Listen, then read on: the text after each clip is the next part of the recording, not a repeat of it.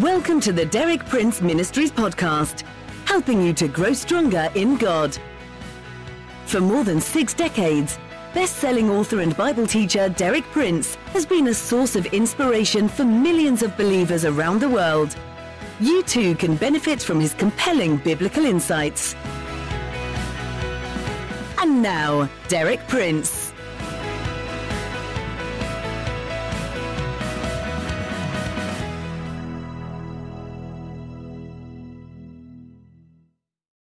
Yesterday I explained how fasting changes us in our inner personalities. I laid down the following principles. I showed you the following way in which fasting works. First of all, we have to recognize that the power in the Christian life is the Holy Spirit. The Holy Spirit is the only power that will enable us to lead the kind of life we ought to lead as Christians. Secondly, we have to recognize that our flesh, our carnal nature, opposes the Holy Spirit. They are in direct opposition to one another. If the flesh prevails, the Holy Spirit cannot have his way. Thirdly, fasting is God's appointed way to bring the carnal nature into subjection, and so give freedom to the Holy Spirit to work in us and through us, and enable us to do what God requires us to do. Personally, I believe there is no way to measure the power released by prayer and fasting when practiced with right motives and in accordance with the principles of Scripture. The power thus released can change not merely individuals or families, but even whole cities or nations or civilizations. Today I'm going to share with you some examples from the Bible of how fasting has affected the destiny of cities, nations, and empires. Our first example is taken from the book of Jonah. You'll recall how God called Jonah, the Israelite prophet, to go to the Gentile city, the capital of the Assyrian Empire, Nineveh. And Jonah refused to go and tried to run away from God, but after God had dealt with him very severely, this is what followed. Jonah chapter 3, beginning at verse 1. Then the word of the Lord came to Jonah a second time. Go to the great city of Nineveh and proclaim to it the message I give you. Jonah obeyed the word of the Lord and went to Nineveh. Now Nineveh was a very large city. It took 3 days to go all through it.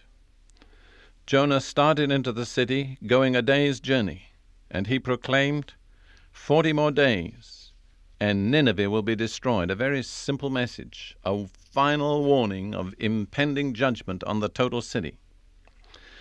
The response of the Ninevites was remarkable. At verse 5 we read, the Ninevites believed God. They declared a fast, and all of them, from the greatest to the least, put on sackcloth, the outward evidence of mourning. When the news reached the king of Nineveh, he rose from his throne, took off his royal robes, covered himself with sackcloth, and sat down in the dust.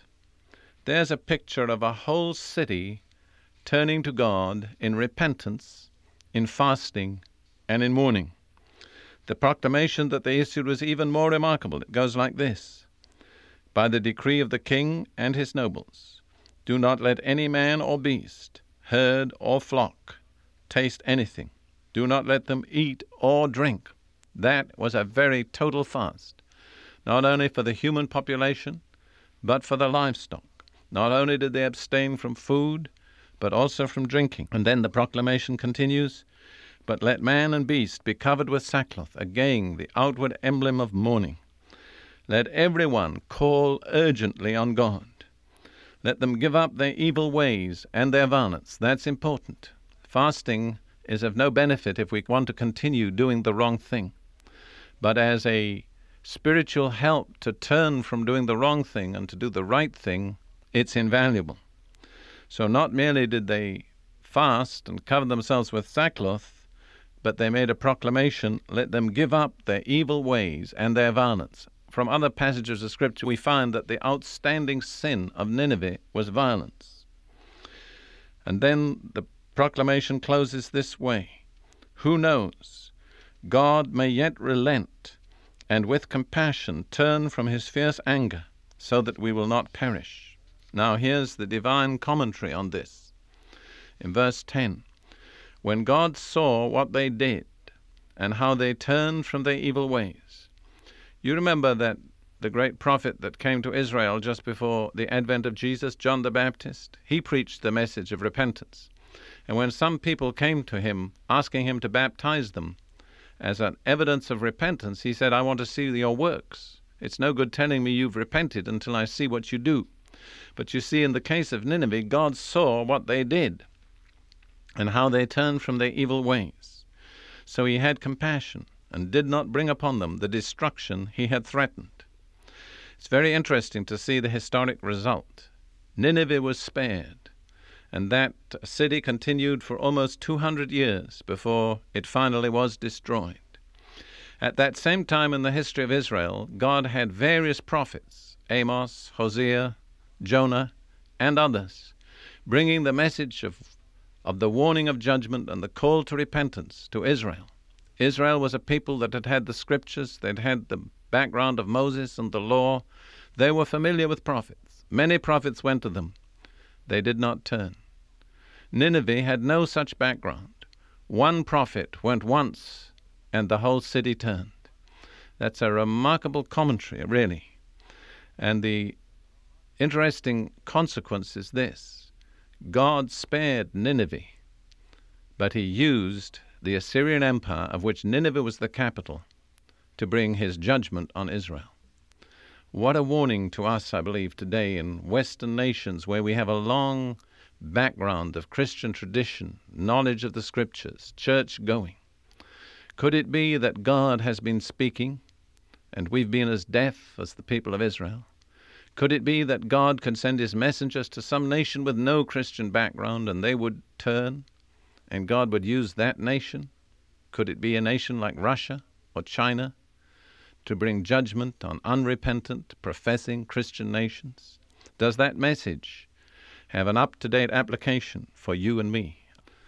For my second example of how history was changed by the practice of fasting, I'm going to turn to the book of Esther.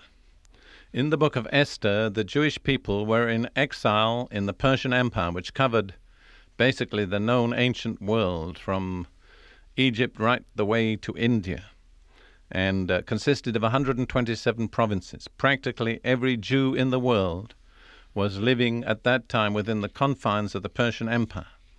And a man gained the ascendancy in the Persian Empire, the ear of the Persian king, a man named Haman, and he persuaded the king to send forth a universal decree for the destruction of all the Jewish people within the confines of his empire on a certain day. This was probably the nearest that anybody has ever come to actually blotting out the Jewish nation, even nearer in a sense than Adolf Hitler came in World War II. It was a crisis such as Israel had never faced in all their history.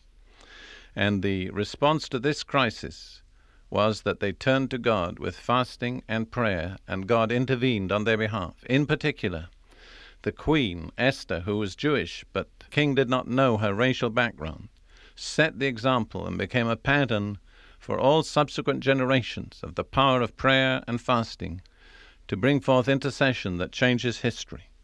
This is the description in Esther chapter 4, verses 15 through 17. Then Esther sent this reply to Mordecai, "Go, gather together all the Jews who are in Susa, and fast for me. Do not eat or drink for 3 days, night or day. I and my maids will fast as you do. When this is done, I will go to the king, even though it is against the law. And if I perish, I perish." So Mordecai went away and carried out all of Esther's instructions. You see, the Jewish people knew what to do. You remember I pointed out that had been established once for all in the ordinance of the Day of Atonement. They knew that the way to humble themselves before God was to fast. So all the Jews in the capital city of Susa, from Esther on downwards, set aside 3 days of prayer and fasting. What was the result? In the next chapter, chapter 5, verses 1 to 3, we read these words. On the 3rd day, after the prayer and fasting, Esther put on her royal robes and stood in the inner court of the palace in front of the king's hall. The king was sitting on his royal throne in the hall facing the entrance.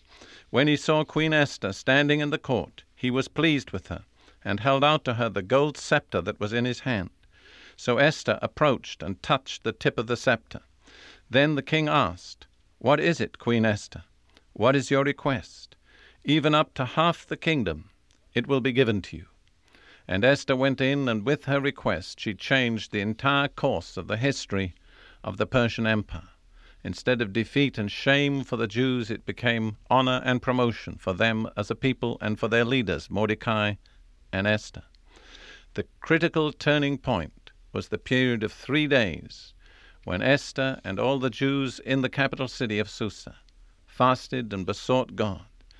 At that point, their destiny was changed. And when Esther went into the king, he said, "What do you want? It will be given to you up to half the kingdom." In other words, her prayer and fasting opened the way for all that she could possibly need on behalf of her people. I believe that Esther is a beautiful pattern for us today.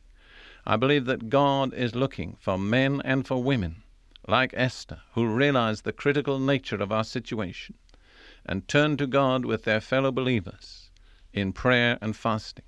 I believe that prayer and fasting can still call forth divine intervention on behalf of His people and the critical situation in the world today, just as much as it did in the days of Esther. I believe truly that God is speaking to His people these days urgently about the need for prayer and fasting.